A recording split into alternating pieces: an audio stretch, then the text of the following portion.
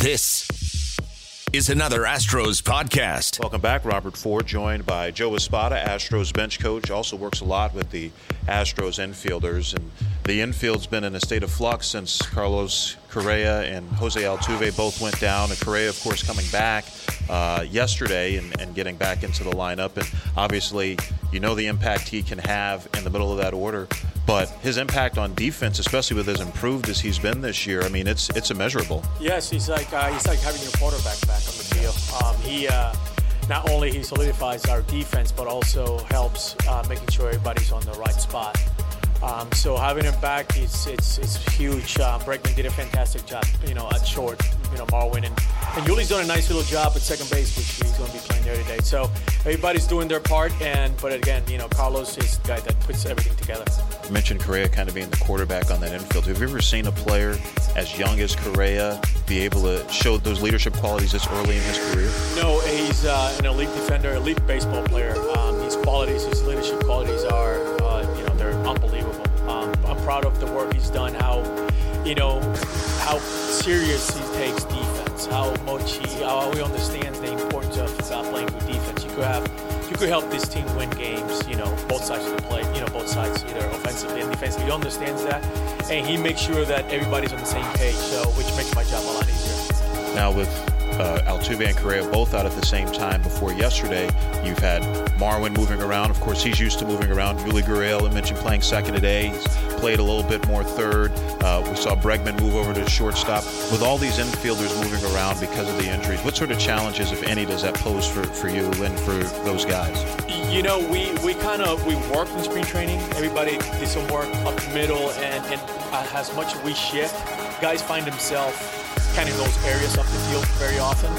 For me, it's more the positioning, knowing hitters' tendencies, changing coverages with like 2 strikes or hit-and-run counts, and so going through that prior to the game is what is most challenging. Making sure that Yuli knows his priorities on cut relays, for example, and making sure that Bregman helps him out when he puts both of them up the middle, changing coverages, who's a guy that could hit and run with, and counts, and all that kind of tricky stuff that goes into our daily preparation.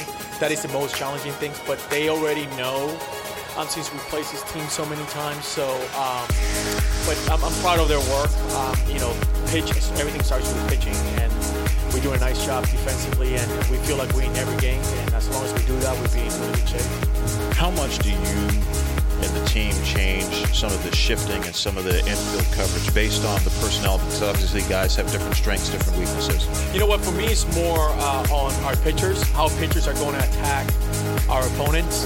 I have a lot of confidence in our guys. I think they all can cover ground. I think they're all athletic enough to play all over the field. But for me it's more how we're going to approach the team, how we're going to pitch them, how the hitters are going to react, who's going to try to bunt. They're going to try to hand run against us certain times, so we can make sure that we make our adjustments defensively.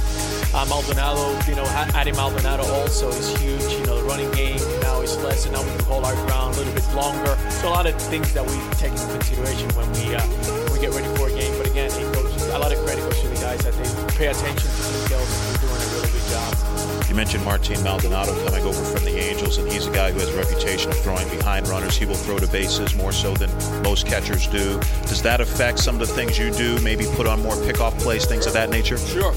Now the picks, throwing behind runners, that's in play now, which also we got to create some signs, some opportunity for me telling the guys when is your best count to do it on, which are the runners that we could take big primary leads and don't hustle back after the primary lead. So all those things, I'm looking for ways to gain outs.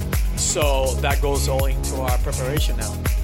You got a chance last month to be part of the coaching staff for the All-Star game. Of course, manager A.J. Hinch managing the AL squad. And, bench coach position, manager position, it can be pretty hectic during any game. I'd imagine it's even more hectic during an All-Star game because you have so many other factors trying to get everybody in. Yeah, I was at awe at how much talent it was in that room.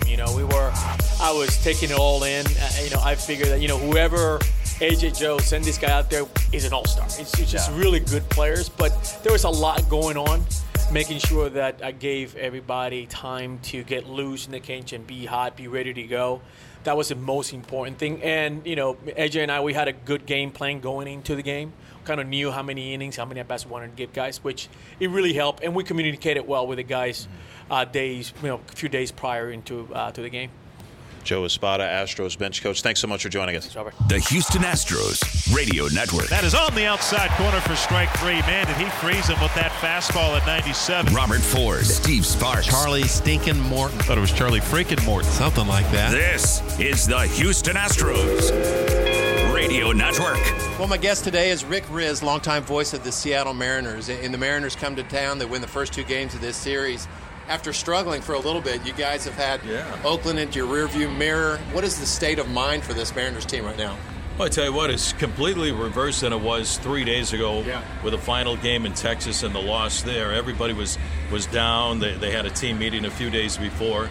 But Scott Servais, he's done a great job with this organization the last 3 years in managing this ball club and managing 25 different personalities that seem to change on a daily basis. He shook things up. Yeah.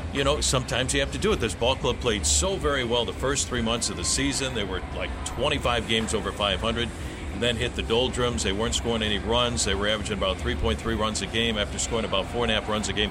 This is a good baseball team. They just needed to be reminded they were a good baseball team, and he made some changes.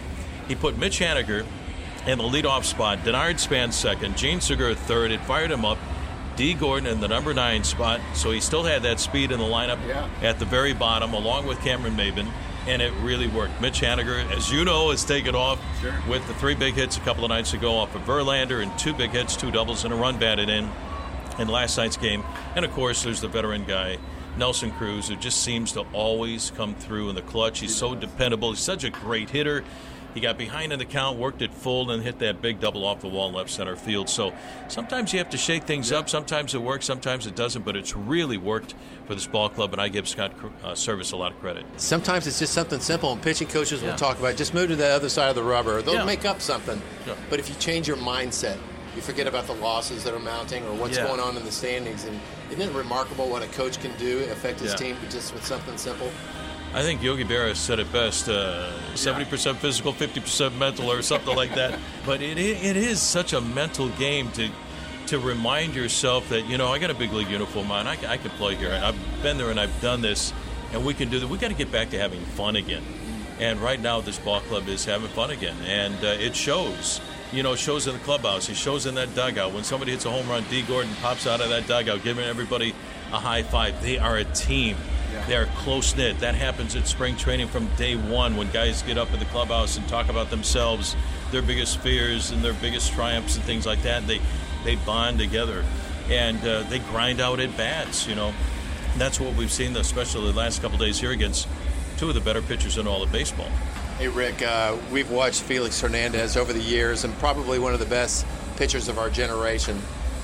He's down in the bullpen now, and I'm sure that was excruciating for the manager to give him that news. But how hard has it been for you guys to watch, not to where he's fallen, but where he is right now? Yeah, it's tough. It's really tough because this guy has been so good for so long. At such an early age, at 19 years of age, he came up, Sparky, in August of 2005, and he blossomed into one of the greatest pitchers in the history of the franchise, along with Randy Johnson.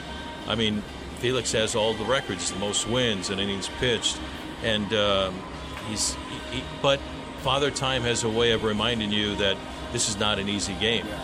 He can still be effective. Every pitcher, every player, you went through this as well. As you get older, you have to figure out different ways to get it done. You have to make adjustments and evolve, and I think Felix is in that process right now. I think it's going to happen. The best thing going for Felix Hernandez is that competitive spirit that he's had ever since he picked up a baseball as a kid in Valencia, Venezuela. I believe in this guy. He's going to figure things out down in the bullpen, and he's going to work his way back into the starting rotation where he eventually belongs. But I think a lot of guys go through this, and he's going to spend some valuable time down there and figure it out, and he will. Last thing, Rick, about Robinson Cano. He ends his suspension after this weekend. He'll rejoin this team. The team really picked up their pace when he left, kind of galvanized because they knew they had to pick up the slack. But is it going to be a kind of a jolt for the team when he gets here? I think so. Maybe for just a moment, but Robbie is such a huge part of this. And I think when he gets in that clubhouse, it's going to be, okay, guys, let's do this. Let's get this thing done. He's working really hard at Tacoma. Now he's at Class A Everett. And I don't think he's going to miss much of a beat. Right. You know, he's going to pick up where he left off. It's going to be, he's so talented, but they need his bat in that lineup. Now it's going to be a creative process for Scott Service to put him in the lineup every day at a different position, because D. Gordon has been so outstanding at second base. So you're going to see Robbie at first base for Ryan Healy. This kid's been outstanding as well. You're going to see him play a little bit at third base, give Kyle Seager a day off, maybe at shortstop, maybe at second base as well. So it's going to be interesting to see where he is on a daily basis. But the Mariners need his bat. They're going to welcome him back, and I can't wait to see him back. That's the state of the Seattle Mariners. Who better than Rick Rizzs, the voice of the team, to give us that update? Always great to catch up, Rick. Sparky, always wonderful to see you. Thanks, buddy. You want to hear this ridiculous question we got on Twitter, Robert? Sure. The following is a production of Great news. Astros Radio turned my wife into a fan. Steve Sparks, Robert Ford. She doesn't really like baseball. Should I keep her? That is crazy. No, don't keep her. Robert Ford and Steve Sparks. That's ridiculous. Fielding your baseball questions. Dump her. The opinions of Steve Sparks do not reflect the opinions of the Houston Astros Radio Network. The Houston Astros. She doesn't like baseball. That's silly. Radio Network.